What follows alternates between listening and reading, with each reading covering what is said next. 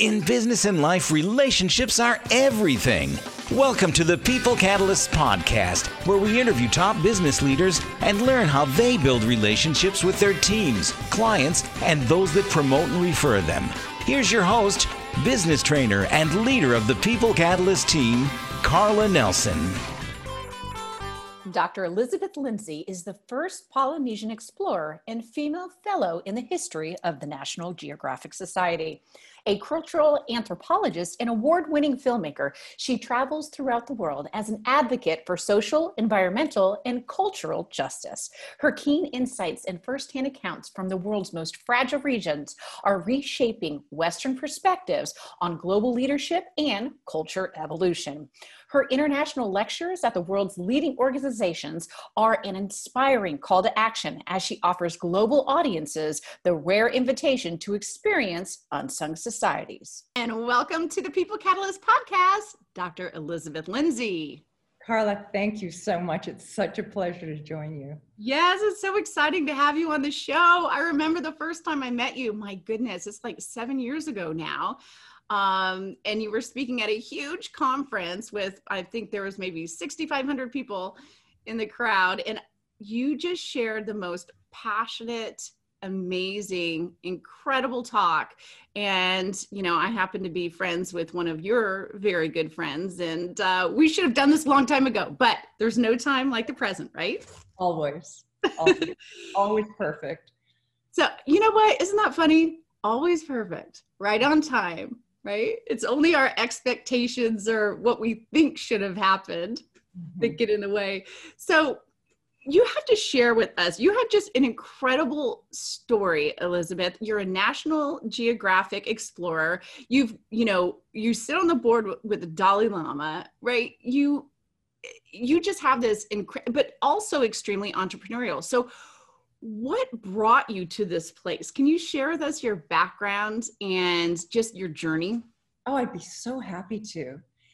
So my parents were educators, and my father was a professor and a genealogist, and my mother taught business administration. And while they were at university during the day, they left my sisters and me in the care of these three extraordinary and very old Hawaiian women. I didn't understand it at the time. In retrospect, it's all become much clearer. But if you could imagine three women who on the surface looked very poor, I mean, their dresses were threadbare and always clean, but they didn't have a lot. Mm-hmm.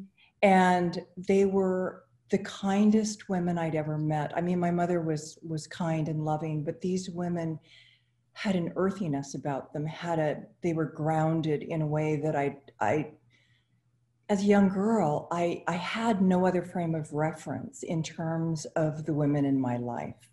Mm-hmm. And for them, they had such an intimate relationship to the natural world that everything to them was sacred. When they went to plant, they blessed the ground, they planted their sweet potato and taro facing very specific directional points. And then they blessed everything. They blessed the plants, they blessed their tools. And then I watched as they would harvest the most abundant plants and crops in our community. And the same, we would go to the ocean and they would start to chant. And it was always at very specific times of the month of the lunar cycles. And they knew which schools of fish swam at these times.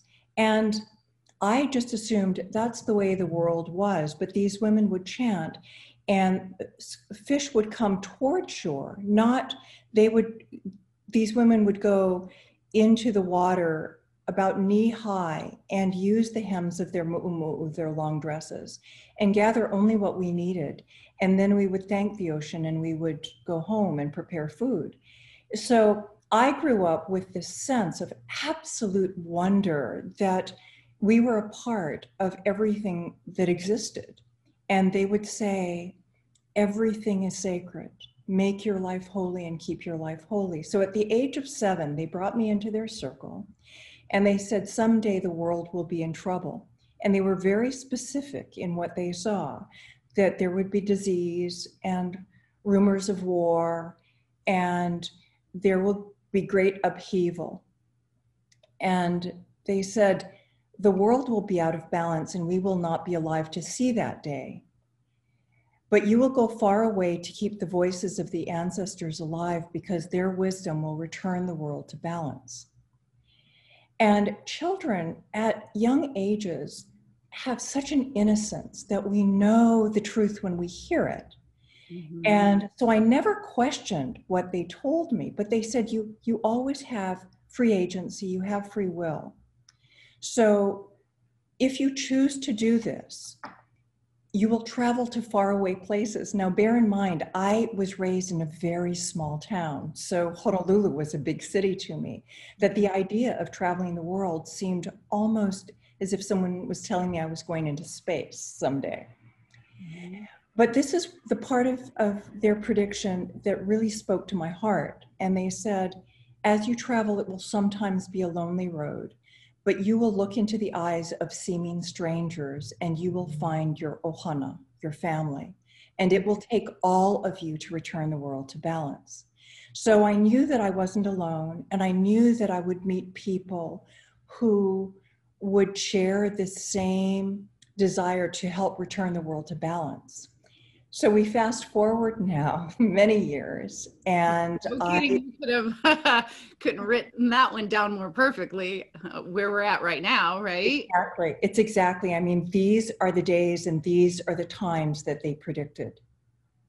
And as I traveled, years later, I had a mentor who was a very famous celestial navigator, and we can touch on that in a bit. But as I traveled into these very remote cultures and societies, what I found in terms of the way people lived was so extraordinary that I knew it was important to amplify their wisdom and their voices so that we could all remember in the process, remember our own. There was a time when societies gathered around a fire in order to share their stories, to keep warm, to nourish one another with their insights and stories.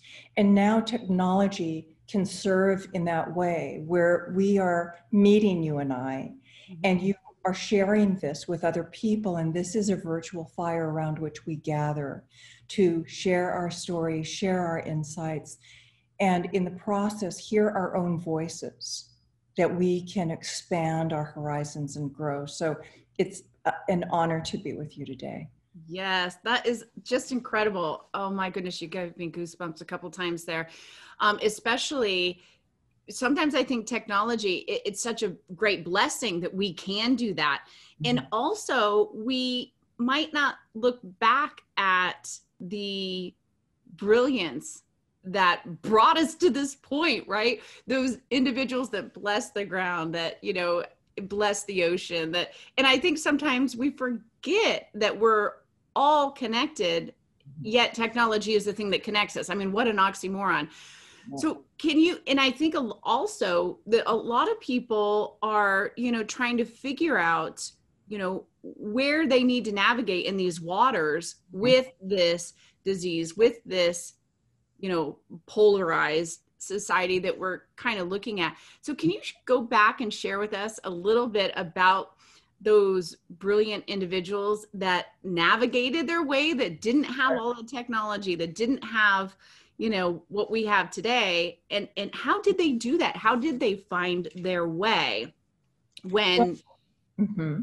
and what did they use?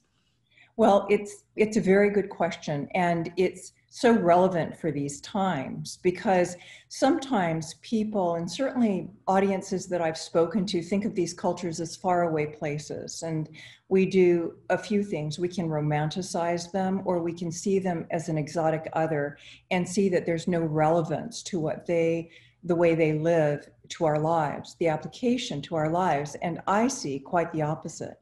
I see that the application of this wisdom and knowledge actually catapults us. It's like rocket fuel. If we understand how important it is and how it can be applied to these conditions that we're currently experiencing with the pandemic, with these with these upheavals of all sorts. Mm-hmm. So what the navigators would do, which to me is one of the most brilliant strategies of all, the way that we gain our bearings on a canoe is we synthesize seemingly unrelated bits of data. For example, we will watch the rising and setting of the sun, moon, and stars, the sequence and directional points of waves. We'll even observe the underbellies, the slightest color of the underbellies of clouds. And we will synthesize all of this data that looks to be unrelated in order to find our direction. But what's most brilliant about these wayfinders is that they take this data, these data sets, they synthesize it. And then, and this is the secret, they look at the intersection of the latitude of the mind and the longitude of the heart. So there is a cross-section of information using very left brain thinking in terms of analysis. And then you marry that to your intuition and your deep knowing. That is and so latitude. Center point. That is that center point, and that is the brilliance. Because what happens is that we live in a society that prizes the mind, and often marginalizes our intuition and our deeper knowing. But the way that these navigators worked is that they used the mind. They never discredited data or information ever, or rational thinking, but they always married it to a deeper knowing. And they said, in that still point, the intersection between the mind and the heart is a still point, which means that we come back to this stillness. And HeartMath and other organizations are certainly proving that the information that comes through us, we think it goes straight to our minds. It actually comes through our heart first. And it goes so rapidly that we are able to access information that's coming in. And we think that it starts in here, but it's really what I have found to be, as an anthropologist, the most valuable, the most effective, and most optimal way of living, to navigate our lives that way. So in other words, how it applies to us, we take in all sorts of information through the news and through all sorts of resources, gather it, synthesize it, keep what is relevant for the questions that we have, go into stillness and quietude. And this is why meditation is so important. And people will say, I don't have time to meditate. I don't know how to meditate. My feeling is it's simply stopping and taking one breath. Anything that slows us down, sometimes I encourage people to go outside, to be in nature, to be beside a tree, just to walk away from all of the continual stimulation that comes in, but just to give yourself enough time to feel your heart again, to feel your heart. Because people will say, oh, Elizabeth, I had a feeling. But even then, we tend to dismiss or marginalize it, and we look everywhere else for advice. We look to our friends, we look to, all of that is good, but ultimately, there is a system of knowing within us that we rarely cultivate and strengthen. And it's necessary, and in fact imperative, that we marry the two.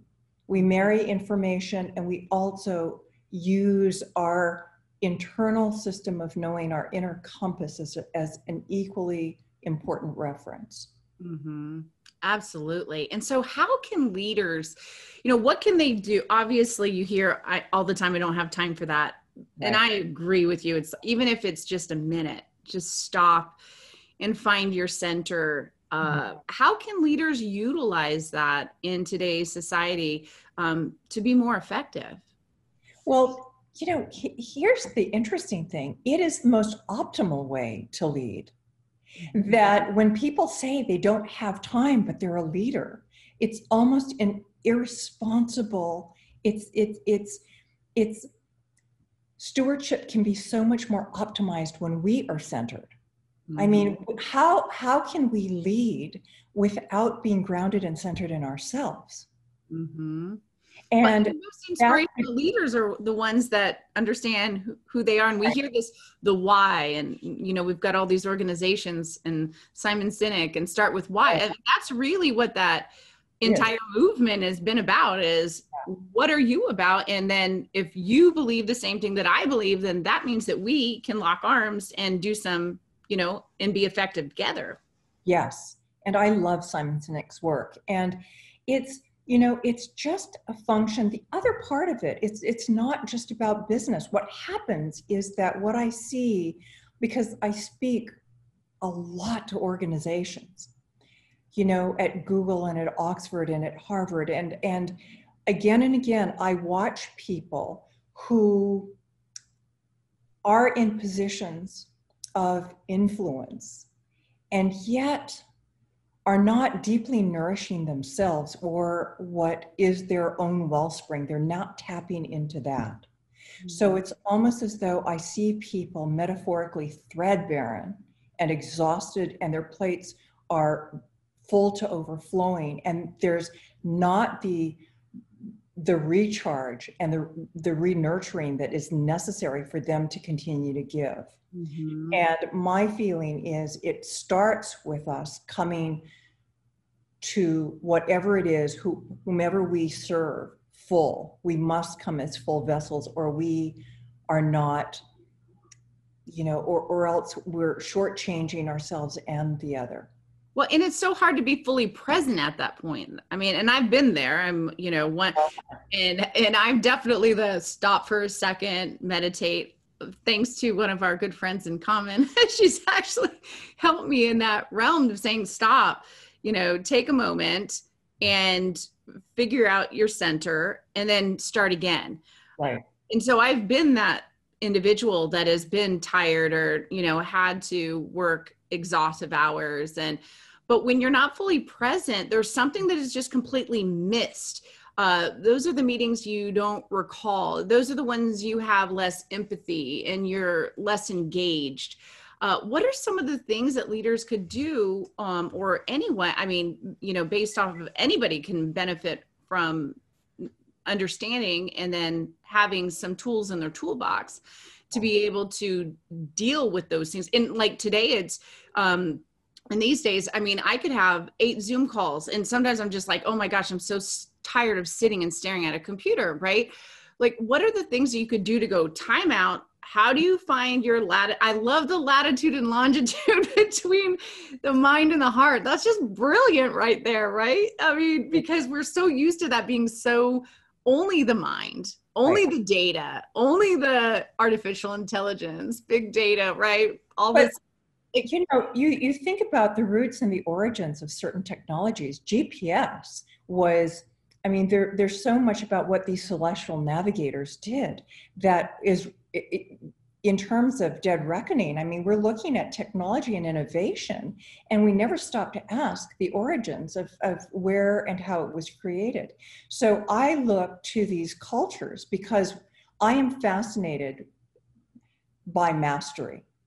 And we live in a society that really doesn't talk about it all that much. But I really wanted to go into the world, and I wanted to be with the greatest masters of our time, because I wanted to learn from them and say, what is it that we can learn, and how can I come back into our society and share that?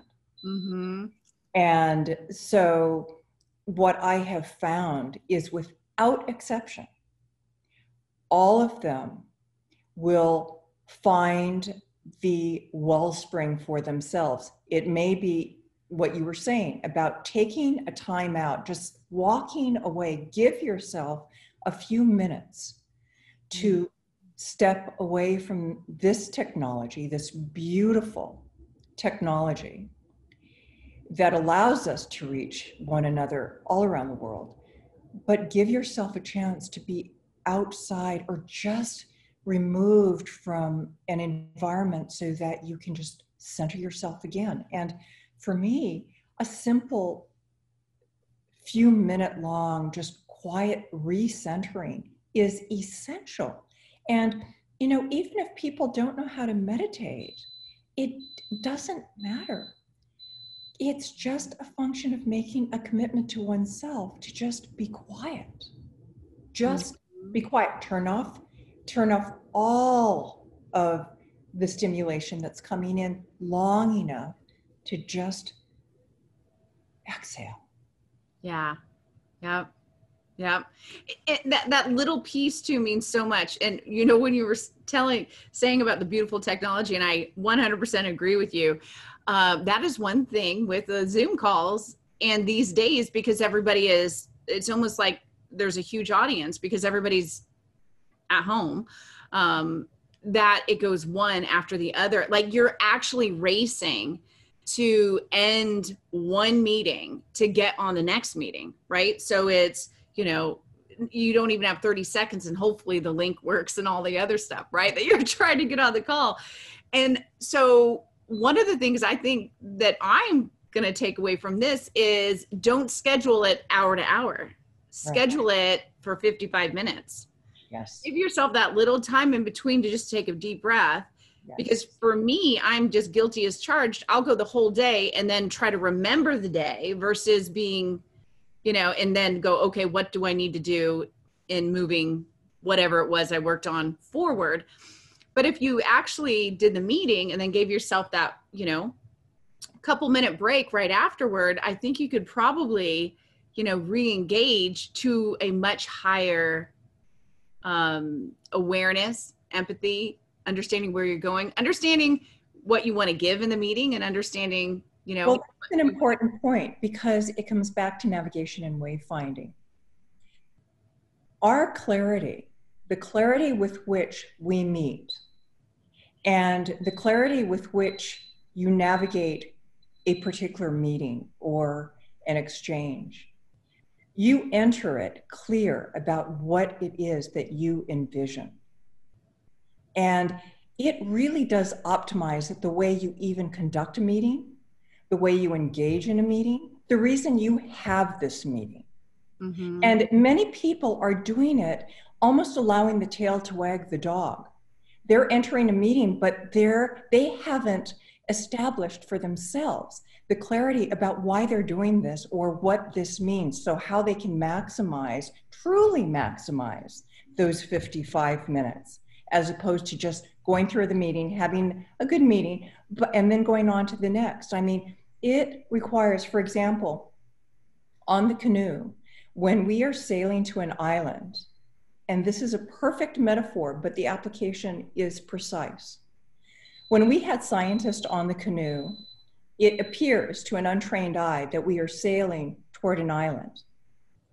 What the navigator does, the celestial navigator, sits in a very particular seat on this double-hulled canoe, and he has already seen the island so clearly in his mind, and he imbues himself with this clarity and what we call mana or prana, and he draws the island to himself. So what we're doing, it's counterintuitive. We are not striving and pushing and reaching and doing all of this busyness that becomes really ultimately a sideshow. What we're doing is becoming so clear within ourselves and calling the island to us. And that is a profound teaching. Mm-hmm. I love that.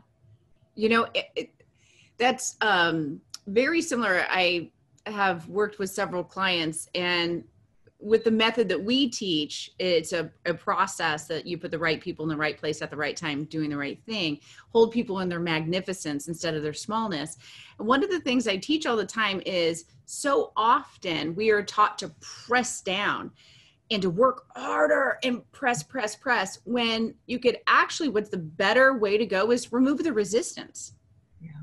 And that's exactly, you know, what the navigator, remove the resistance instead of just pressing so hard. You know, how can you see something so clearly? And of course they've got all the data and the information, but to bring the island to me versus me canoeing so part in I hear a lot of people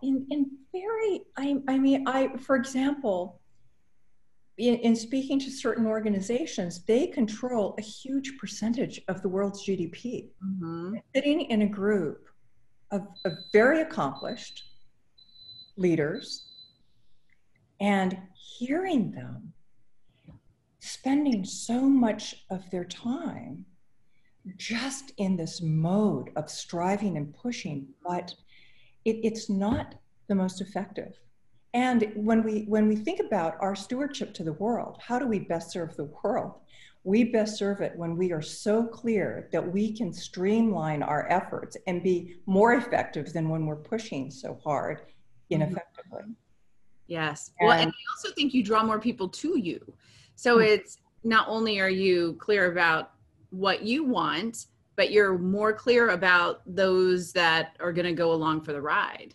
Well, to your point about your business, and it's all about relationships. Mm-hmm. This is really an important point for us to touch on because it's what you live by, Carla. Mm-hmm. That as I go into the world and I study these cultures, particularly in Asia and South Asia, and you look deeply into the language that they speak. And when they greet a person, what they're saying is, I see the God within you, or I see the divine within you. Mm-hmm. When you bear witness to the world that way, and so, when I learn these things, I come back and want to make sure that I apply all of this to my life. When you are looking into the eyes of another and what you see is divine, it changes the way that you are doing business. Yeah. It changes the way that you are engaged, because when you are of service, you enter a place of mastery and of generosity. Mm-hmm. And when you treat every engagement that way, people are drawn to you, because quantum physicists are now really validating what all of these ancient cultures understood. Everything is interconnected. So the brighter one's light becomes, the more people are drawn to that light. Mm-hmm. And that's that's what we are here to do. Mm-hmm. That is the reason that that's my commitment of how I choose to be in the world and to serve, is by carrying these messages back so that people can remember who they truly are, that they can remember the magnitude of what they have within them, the possibilities that they have, that their voices matter. And when you see people start to light up, you know that the world is shifting, because you know that it's becoming brighter as we speak. I love that. And I love that, one of the things we find in the companies that we have the opportunity to serve is that often we focus on what somebody isn't instead of what they are. And so when you're saying that, it just flips it on its head. For every core nature of work that we work with, there's probably 5 negative words that we give that person, and we focus on what they don't do well instead of what they do well.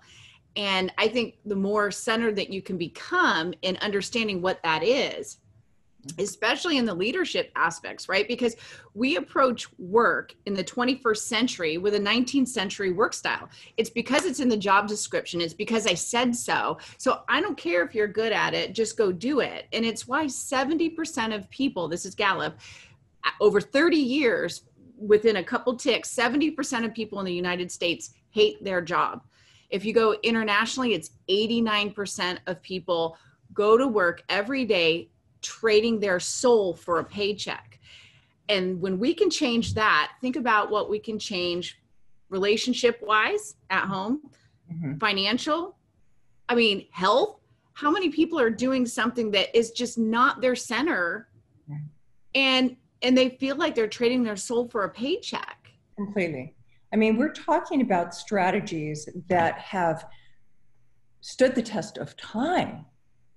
The test of time. And it's so interesting to me that, because I'm looking at very similar numbers And I'm thinking, what can we do right now with the opportunities that we are being given? The pandemic is giving us, is inviting us to rethink what was not sustainable, to reconsider how we have been operating, how we have been showing up in the world. On a personal level, and certainly on a professional level. And these are just some very, very simple applications, but they are so pronounced to me. They are so profound because I've seen people apply some of these seemingly small strategies in their own lives, how they bring together, data and intuition, and all of a sudden everything starts to change for them. They knew something wasn't right. Can you imagine when we become more centered? So this is another thing that I learned from the navigators.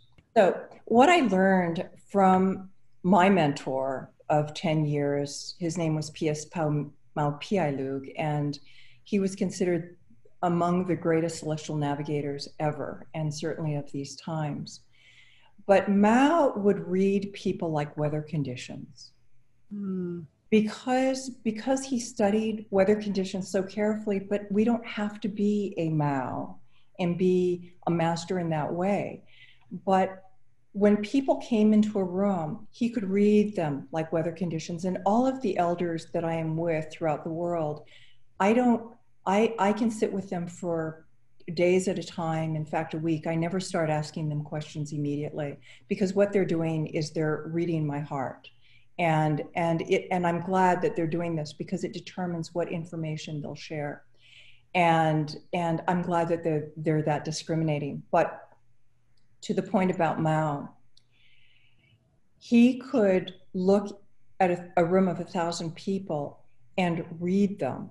Can you imagine when we really become so centered that when we go into a meeting, we are deeply connected at a level and quantum physicists talk about this, but we are connected in such a way that we can begin to intuit quite accurately where people are, how we anticipate their responses. We can see as they're coming into the door. When I'm presenting, when I'm speaking, I'm constantly reading the audience. But it's something that we develop consciously, that we choose to really become more centered within ourselves, that we can start to read a room. We can read a meeting quite accurately. We can anticipate some of the resistances and ways that we can then redirectionalize the conversation so that people start to feel more and more comfortable. These are skills that I have watched these navigators practice. And they're not reserved for navigators in a faraway place. And they would always say that, what we can do, you can do. And by you, they meant everyone, because we all have the same possibilities that we came into this world with. But to be able to increase our awareness is a gift that is within us. But it makes anyone in a position of leadership, and anyone who's in business, far more effective. And it gives them the ability to work much more optimally than they have been if they're not using, gifts. Oh, I love it. Oh my goodness. You made me think of sitting on the canoe and navigating your way through and just watching this incredible individual do something that you're just like, wow. And then to have them turn around and say, well, what I can do, you can do. Always. Really cool. And I think the application could be like, in, like you were saying, in different ways. I mean, everybody can utilize those same principles and then make it applicable to what their journey is and what, where they need to, show up at it. They don't have to be on a canoe trying to find an island. You could be, trying to launch your business. You could be figuring out how you need to change your business in this crazy time. You could be figuring out how one business is actually going to fail during this certain time, and what are you going to do moving forward? I mean, there's so many applicable points of, finding your way. And so this has just been awesome. I love your stories, and I love the fact that you can apply these, these principles have been around long before we have been here. Long before technology, right? I mean, think about it. These things didn't look like this how many years ago? Right. I mean, technology is moving so rapidly that it's important that we balance it all out, but that it's more important that we understand the why in all of it. Why are we doing this? What are we here to do with our lives? And then when we get to the most fundamental questions and have answered that, everything else unfolds much more easily. It really, what I have learned in these lessons from these cultures are game-changing in its application to modernity. And it doesn't take much, and it doesn't cost a lot. It's just a reorienting. So we're course correcting here, just like we would on a canoe. You change 1 degree of your course and it becomes significant down the road. And these are our 1 degree shifts. Oh my gosh, you're fantastic. I really have enjoyed this. You give me more goose pimples than I've had in the last year and just the last 45 minutes. So you're fantastic. I sure appreciate you. Thank you for listening to the People Catalyst podcast. And remember, it's a good life.